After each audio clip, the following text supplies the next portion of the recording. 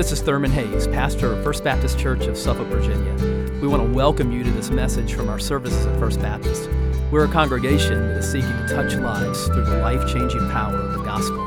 I pray that you'll encounter Christ in His power and love even now as you listen. This year, during the holidays as well as year-round, we speak a lot about missions at First Baptist and giving ourselves to the mission and to the hope of the gospel being preached around the world. And so our emphasis each year at this time of year goes toward an offering that's named after a young girl from Virginia named Lottie Moon, who was a single woman who went to China with the mission board as it was just being formed, and went to a place far, far, far away, or halfway around the globe. And there she proclaimed the gospel. There she invested in others. And there her work was found to be absolutely effective as she allowed God to use her. And when many would say, well, I can't go because of all of the things that I have, she gave up the opportunity for family, the opportunity for children, the opportunity for recognition to go and to give herself. And so because of that, this offering was dedicated to her. And so we want to be generous to give to the 3,500 others who are Southern Baptists who have given themselves to go to the ends of the earth and serve. We have family that do that in Israel and friends that are around the world. And I hope you'll join our family in giving generously to Lottie Moon. You guys are doing a great job. We're well on our way to our goal. But as we approach the end of the year, it's a great time to say, what am I giving? What am I doing in relationship to that? One of the gauges that has always been a part of our family is to basically look at what the most expensive Christmas gift was, what we spent on Christmas, and make sure that we exceed that when we give to Lottie Moon, because Christ is the reason for the season, because He is the most important. Let's pray. Lord, thank you for the opportunity this year to give to those who are giving their lives to you and to the hope of the gospel around the world. And we pray, God, that you will use them in great ways, and pray that you will take our gifts and you will use them for the furtherance of your kingdom to the ends of the earth. Lord, we love you, and we ask this prayer in the name of Christ. Amen. My name is David Edgell, and I serve as the associate pastor here at First Baptist, and so I'm privileged today to have opportunity to bring to you God's Word. We're going to be in Colossians chapter 1, so if you have a Bible, turn to chapter 1. We'll be looking at verses 15 through 23. As we are in this Christmas season, we oftentimes talk about the baby Jesus, baby Jesus at the manger, baby Jesus born in Bethlehem, baby Jesus that the angels sang of, or they were commanded to go and find this babe wrapped in swaddling clothes and lying in a manger. But I think oftentimes our culture looks at this baby Jesus and views this baby in a manger maybe not in the way that Scripture views Jesus. So I think it's always important whenever we speak of the hope of Christmas and speak of Jesus in the manger that we step back and we look at the broader picture of what's going on. This is one story in the overall story of redemption. This is the story of God becoming man, taking on flesh, adding to His deity humanity. And in this passage that we're going to look at today, we'll see a larger picture of Christ. Because when we see Christ, we don't just see the cradle, we also see the cross. And when we see Christ, we just don't see the cross, we see a resurrected Christ. And when we see Christ, we don't just see Him resurrected with His disciples on the earth, we see Him ascended and lifted up, the very throne of God in heaven. And He is there interceding for us. He is there because He is the Lamb of God, which all of creation is going to be reconciled unto Him as He calls the consummation of the age. And so Jesus is sent to men, but who is this man Jesus? How does He govern? How does He impact your life? And so we're going to look at this passage in Colossians chapter 1 where Paul, talking about spiritual maturity, talking about forgiveness, talking about being transferred from the dominion of darkness to the kingdom of light, takes a moment and gives us some insight into who Christ is. So I'm going to read this passage, and then we'll come back and we'll look at each one of these sections in detail. Notice verse 15. He is the image of the invisible God, the firstborn over all creation. For everything was created by him in heaven and on earth, the visible and the invisible. Whether thrones or dominions or rulers or authorities, all things have been created through him and for him. He is before all things, and by him all things hold together. He is the head of the body, the church. He is the beginning, the firstborn from the dead, so that he might come to have first place in everything. For God was pleased to have all his fullness dwell in him, and through him to reconcile everything to himself, whether things on earth, things in heaven, by making peace through his blood shed on the cross.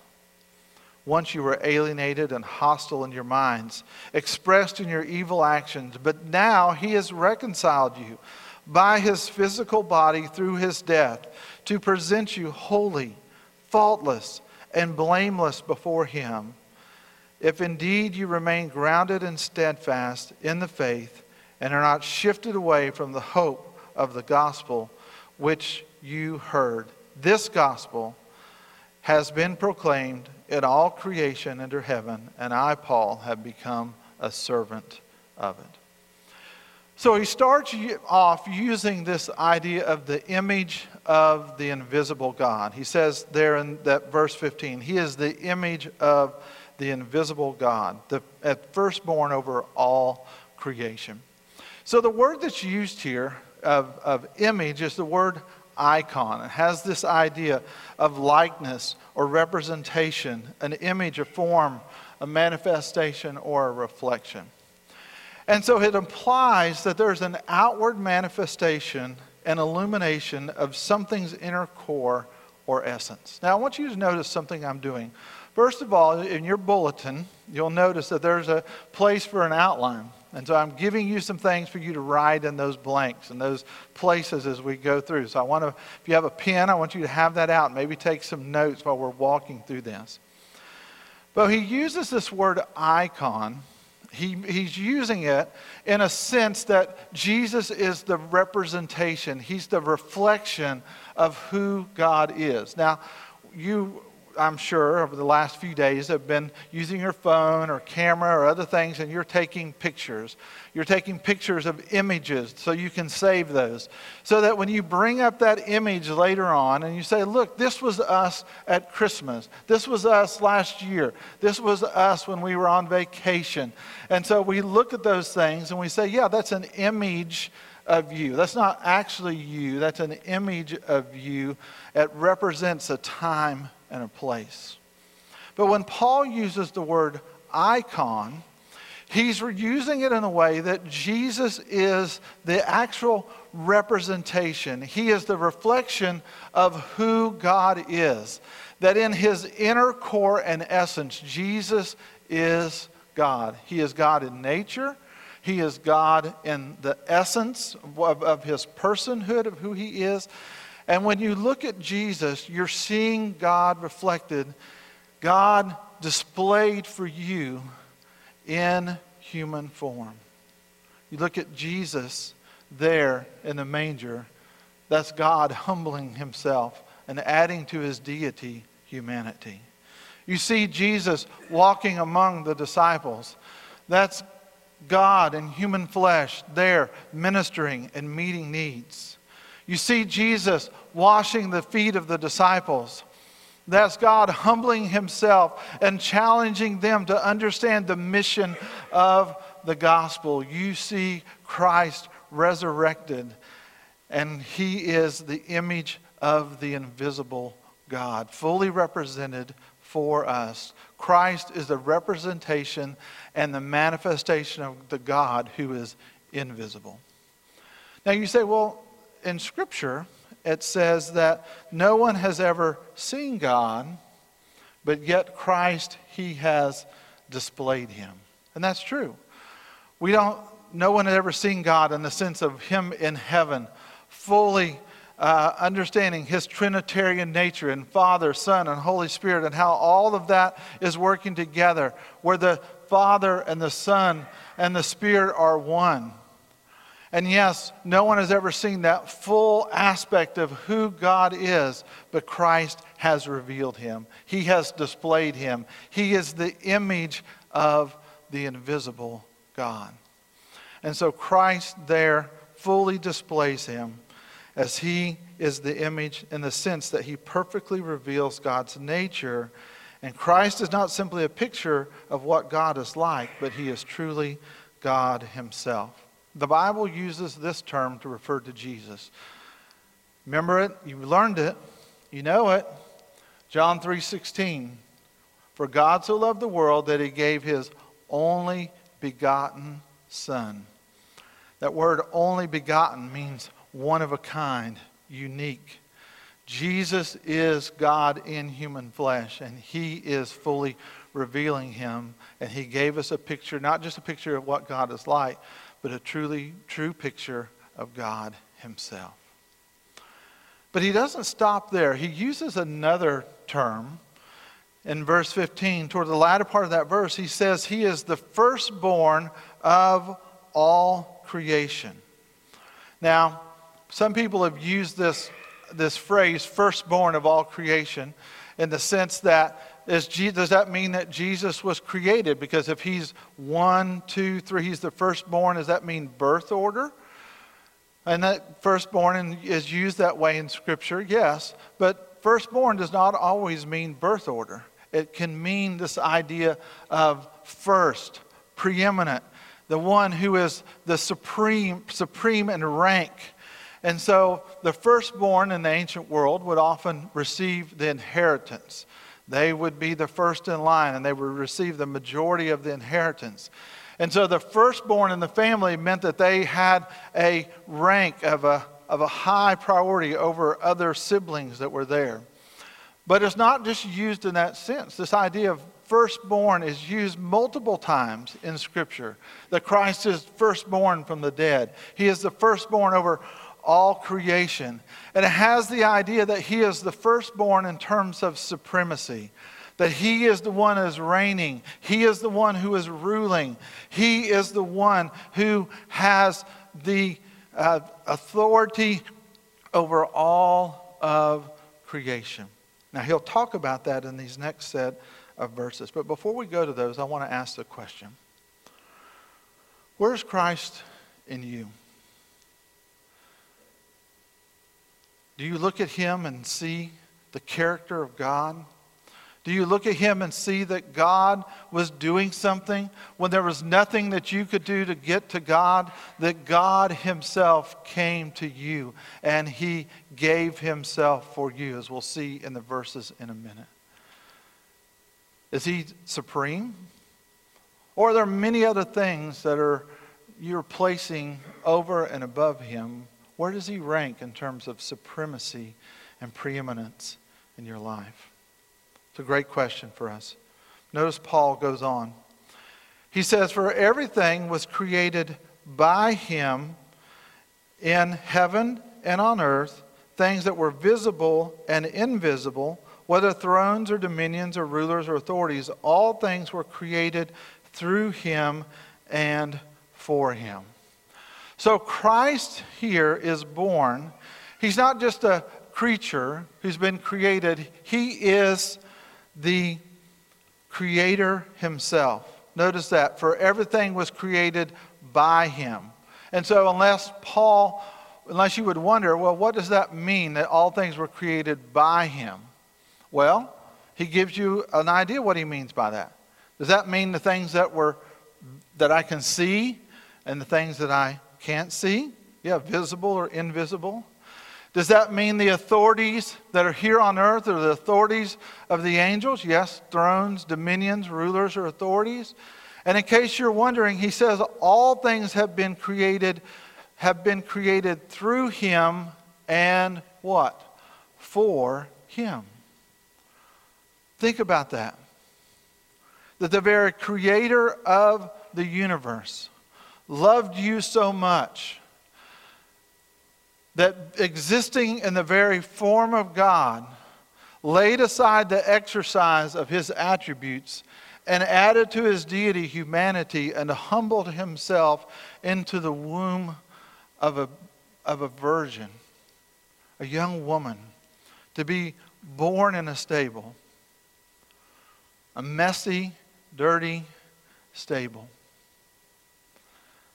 And there, as she began to take that baby, and Mary and Joseph began to then take the claws that were given from the innkeeper and began to wipe the baby, just as the shepherds would take a lamb and they'd begin to inspect those lambs to see if those lambs had any blemish. The very lambs that were being prepared for sacrifice in the temple, Mary takes those swaddling claws and she wraps that baby and she lays that baby there in a manger.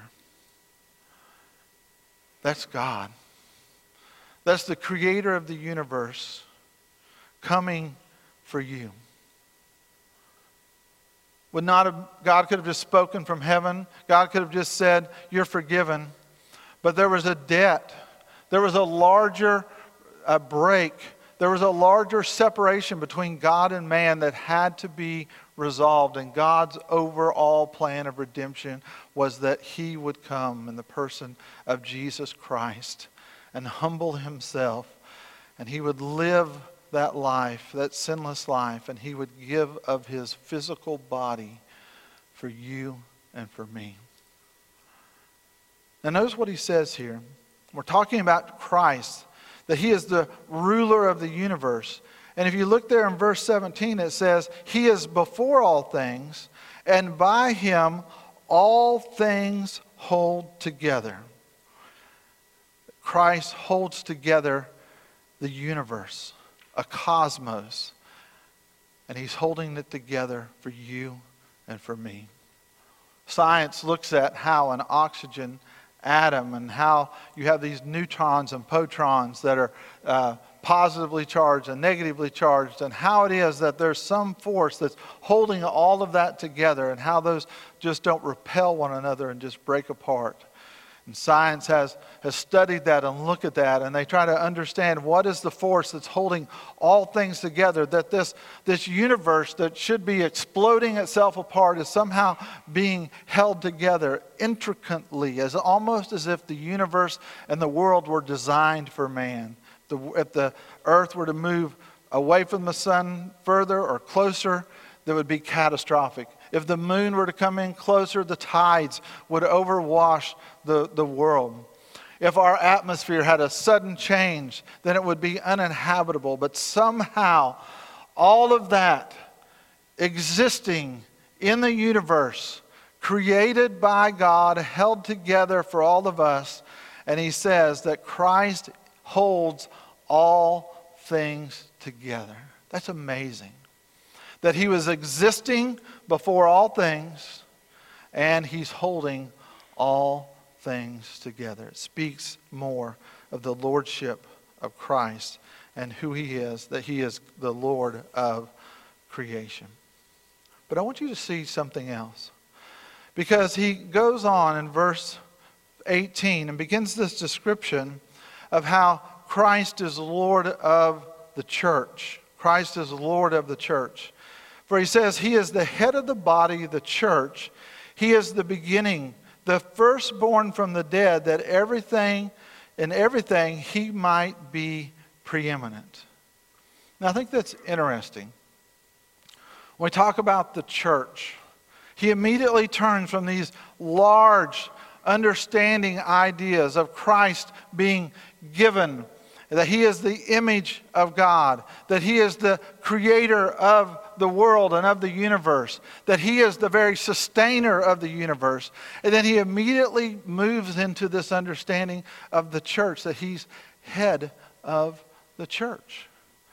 And I think that's important, because sometimes as the church, sometimes I wonder, oftentimes we get our priorities out of place. Because we need to realize that culture is not head of the church.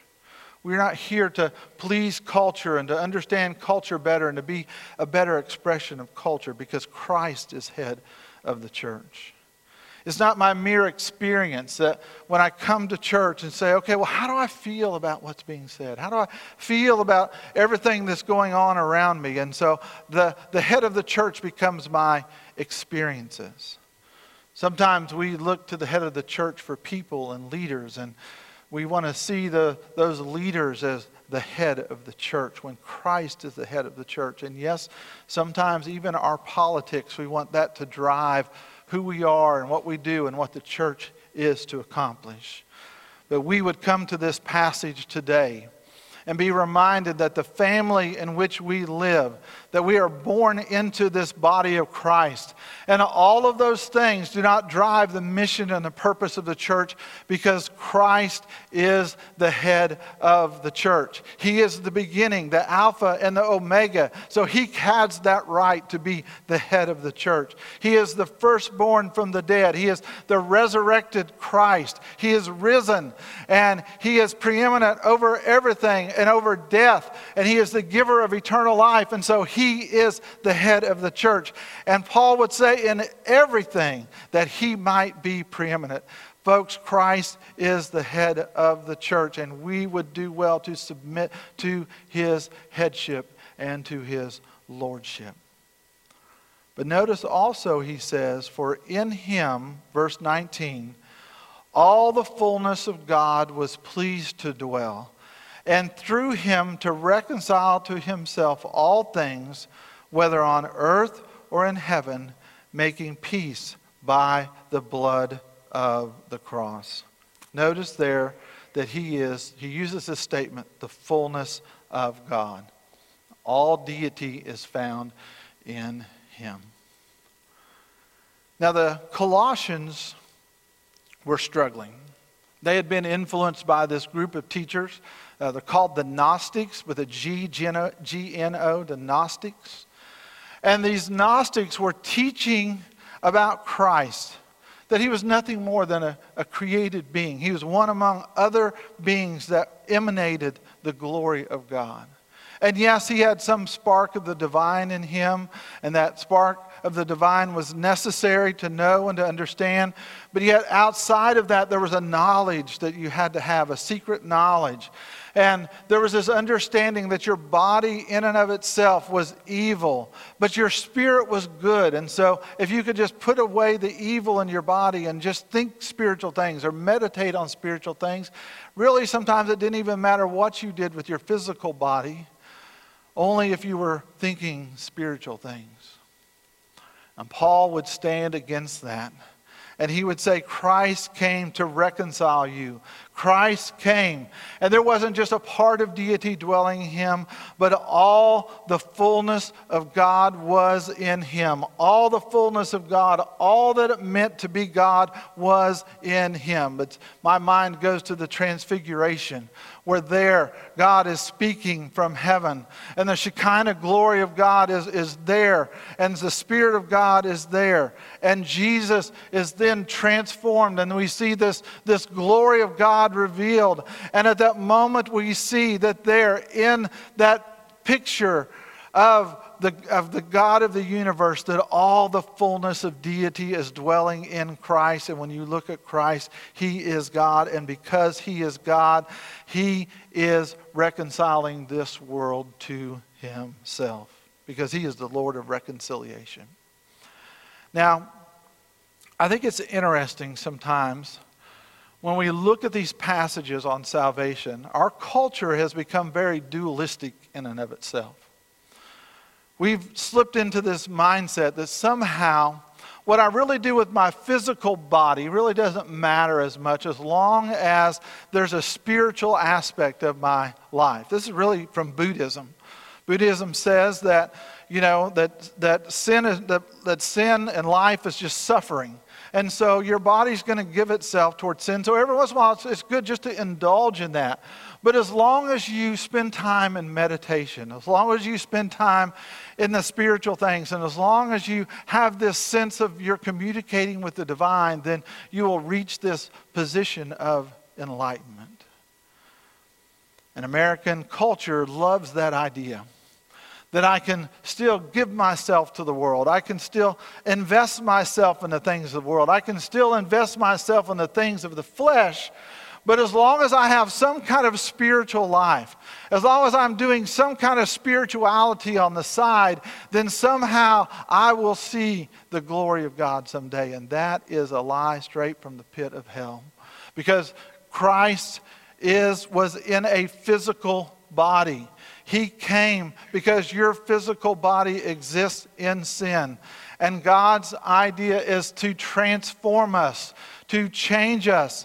That yes, we are broken. Yes, we live in the flesh. And yes, our tendency is toward the world. But God came. God gave himself. In this verse he says he was reconciling himself, making peace through the body on the cross. And then notice verse 21. And you were once alienated and hostile in mind, doing evil deeds, and he has now reconciled in his body of the flesh to his death, to present you holy and blameless and above reproach before him. See, it wasn't enough for God just to say, okay, you're forgiven. Wouldn't be enough for God to just come and say, well, I think as long as you change in some way, that will be enough.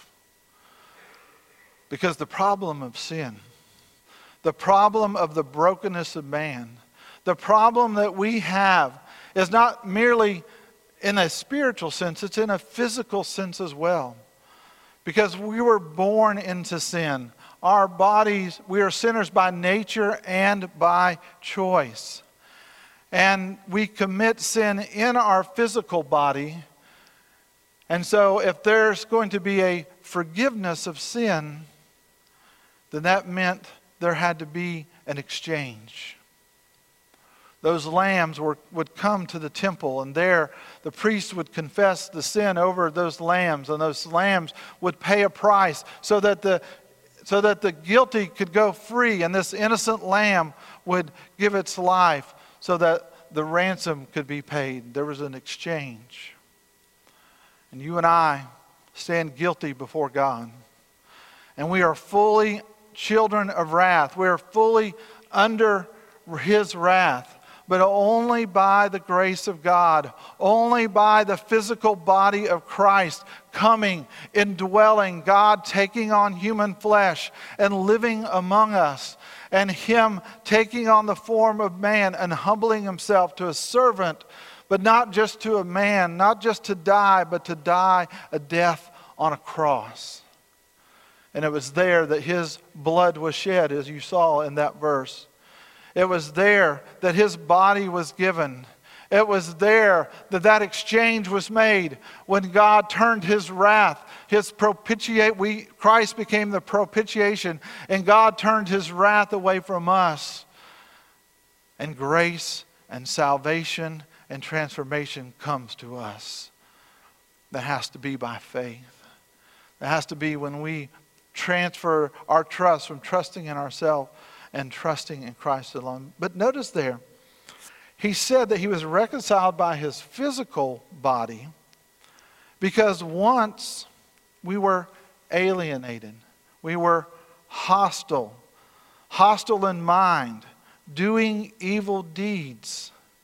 But now, he says, because of his body, now because of his death, now Christ is now going to present you holy and blameless and above approach before him.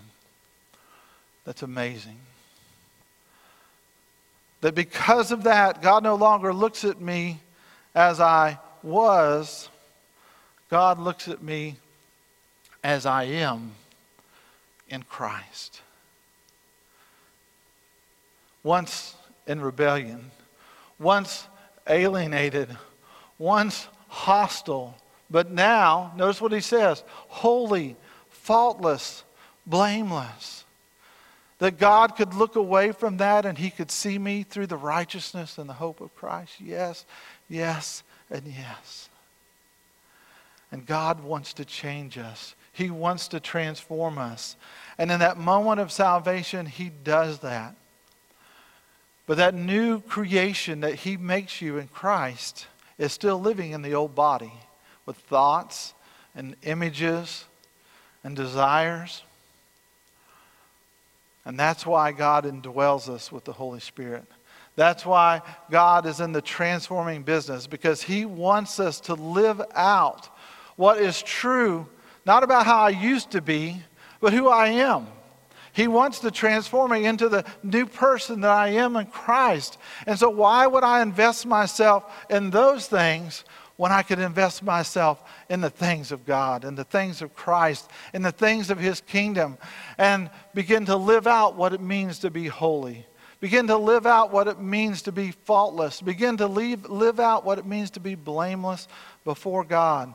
There are so many passages. Paul will go on later in this book of Colossians chapter 3, and I challenge you to read that and see how he says you were once this, but now you are to put those things away and put on Christ. You can look at the passages in Ephesians chapter 4 and how the talks about the old man and being renewed in the mind and living in the image and the reflection of Christ. And so God is in the transforming business. But notice what he says in verse 23. If indeed you continue in the faith, stable and steadfast, not shifting from the hope of the gospel that you heard, which has been proclaimed in all of creation. Now that's an interesting phrase. God wants to do this. He wants to move you from being alienated, hostile in mind, to transform you to holy, faultless, and blameless. But he says here, notice that verse there, if indeed you continue in the faith. So is God unsure if I can do it? Does that mean that if I don't remain steadfast in the faith, that somehow I had it and then I lost it? No, it's not what it means. But what it does mean, and we use this phrase a lot of times in different ways, it has more of an idea as you continue steadfast in the faith. That if there is a genuine experience of salvation, that you're going to continue in the faith. You're going to continue to live out that faithfulness. You're going to continue to be stable and steadfast. Your hope's not going to shift from one thing to another. Where, do I have it today? Do I not have it today? Is my hope's in my flesh today? Is my hope in Christ? Where's my hope today? No. If you are in Christ, you'll walk in the steadfastness of faith. And oftentimes, we don't do that for two reasons. One, Jesus talks about in the parable of the soil, that sometimes we hear things and we see things and we think, yeah, I want that for myself. And we go after that, but we don't go after it because there's not been a genuine rebirth. It's just something that interests us and then it fades away. It appears as if we have that, but our motivations were for ourselves and not for the glory of Christ. But if we allow God to transform us, if we allow that exchange to happen in salvation, that the genuineness and the authenticity of your faith is going to be seen in the steadfastness of you walking in that faith. If indeed you continue in the faith, stable and steadfast, not shifting from the hope of the gospel that you heard, this gospel that's being proclaimed around the earth, because that will be the heart of who you are. Paul said he's a servant of the gospel. A servant. That it was the gospel that brought him to the point of understanding who Christ was. That Christ died for his sins and was buried and rose again. And when he saw the exalted Christ, for Paul, nothing was the same. And he gave himself fully to the gospel. I think sometimes we confuse, though, and part of the problem we struggle with this is because we confuse the idea of the gospel. That somehow the gospel is something that's meant for this beginning point of salvation. So I receive the gospel, and so now I understand the gospel, and so I'm a believer in faith. But we think that that's all the gospel is, when it is not. Because the gospel is the good news of salvation. And that is the beginning point, but that is not the ending point. Because all of life must be lived through the lens of the gospel. All of life, I must preach the gospel to myself. That there is nothing in myself that is good. There is nothing in myself that allowed me to receive grace. It's only by the power and the love of God that He came and gave Himself for me. And I heard that gospel, and through the power of God, I responded to that gospel. And now I'm living that out day by day. But that grace isn't something that's a one and done. Grace is something that we need every day. And that happens as we gather through as the body of Christ. And as we see the baptism, we see the grace of God in new birth as people come to faith in Christ. We gather as a body of Christ and we take the elements of the Lord's Supper. And there we're reminded that it was the grace of God that brought me to salvation. And it is the grace of God that will carry me forward until the Lord Jesus comes. And as we gather together, we experience the grace of Christ together in the Lord's Supper. And we understand that the gospel is not just for a point in life. The gospel is for all of life. That we would know and understand and live our lives in the glory of Him. And when you give yourself to the gospel, you will be a servant of the gospel because you want others to know. Same author of Colossians, Paul, writing in another letter to the Corinthian church, actually called 2 Corinthians, wrote these words. Therefore, if anyone is in Christ, he is a new creation. The old has passed away, and see, the new has come. Everything is from God, who has reconciled us to Himself through Christ, and has given us the ministry of reconciliation. That is, Christ. In Christ, God was reconciling the world to Himself, not counting their trespasses, their sins against them, as He has committed the message of reconciliation to us. So therefore, we are ambassadors for Christ. And since God is making His appeal through us, we plead on Christ's behalf, be reconciled to God. And then notice this last verse. For He made the one who did not know sin to be sin for us, so that in Him we might become the righteousness of God. That is a beautiful, beautiful set of verses. I hope you will read that, you will study that, you will understand that, and you will see that Christ is our hope. So what do I do with this? What do I take away from this? Well, first, Christ is Lord. And you must bow to His lordship.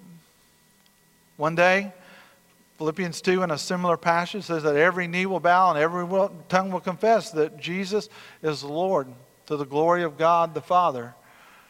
You can't walk away and not react to the lordship of Christ. I think another thing that I think from this passage that we can walk away with is Jesus is the creator and He's created you with a purpose. Do you know you're created in the image of God? And it is through Christ that He's remaking that image in you. When you have Christ, there's a remaking of that image to be the reflection of Christ.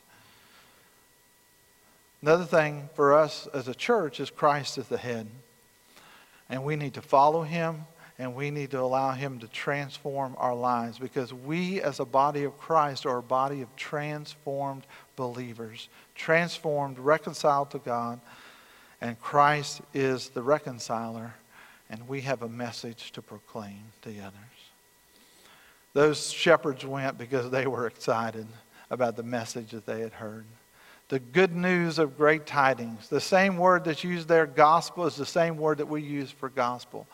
And they knew that there was a message to proclaim. And I hope maybe if today, through the preaching of this text, that you would see that Christ wants you to be a reconciler, an ambassador of you. If you're here and you say, well, this is all new to me. I don't know what it means to be a Christian. I don't know what it means to be a follower of Christ. We want to talk to you. We want to know and want you to know the hope of Christ. But if you're a believer here today, this passage is something that you should walk away with an understanding of my life is given to something greater. My life has a purpose.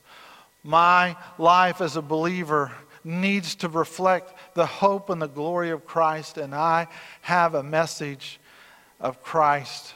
Christ reconciling himself to the world that I need to be proclaiming. And I hope with you and me together we can do that as we take the hope of Christ to our community.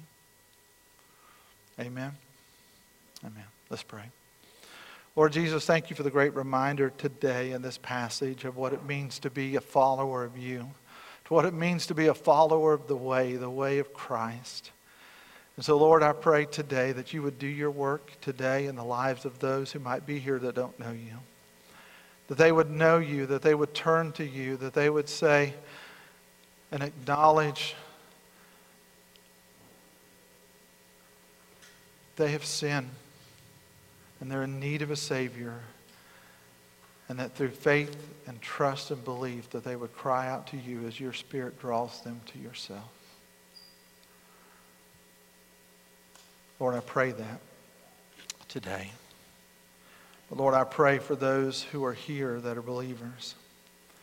We need to be reminded of your lordship. We need to be reminded of your preeminence. We need to be reminded that you love us and that the gospel was not the beginning merely, but that the gospel is something that will carry us to your presence in heaven, and that we would live out the hope and the truths of the gospel every day in our lives.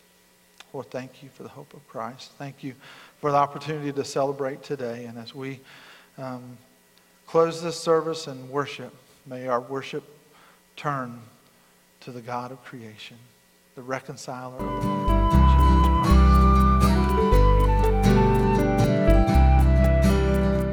I hope you've been blessed by this message.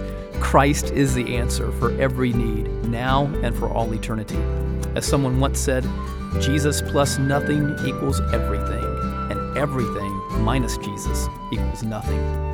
Have you trusted in Jesus as your Savior? If not, why not now? His arms are open wide to receive you. It may help to pray a prayer like this. Father, I know that you are holy and that I have sinned and fallen short of your glory. I know that you are a righteous God who must punish sin, but I believe that your Son Jesus took my punishment for me, died in my place, and rose from the dead so that I could have eternal life. Right now, I turn to Jesus and trust in his finished work for me. In his name I pray, amen. You know, the Bible says this in John 1:12, to all who did receive him, who believed in his name, he gave the right to become children of God. And that means that if you've received Christ, God has adopted you as his beloved child, his very own son or daughter. Just imagine it. Almighty God, the Lord of this universe, the one who possesses all authority in heaven and earth, is now your loving Father, and you are his child. You say, I love him. How can I honor God with the rest of my life? Well, when you love someone, you want to spend time with them. We get to know God through his word, through prayer, and through his people. I would encourage you to pick up a copy of the Bible and begin to read it. Begin to pour out your heart to him in prayer. And find a church family where the Bible is preached, where Christ is exalted, and where his love is flowing. If you're local, I want to invite you to the church I pastor, First Baptist Church of Suffolk, Virginia.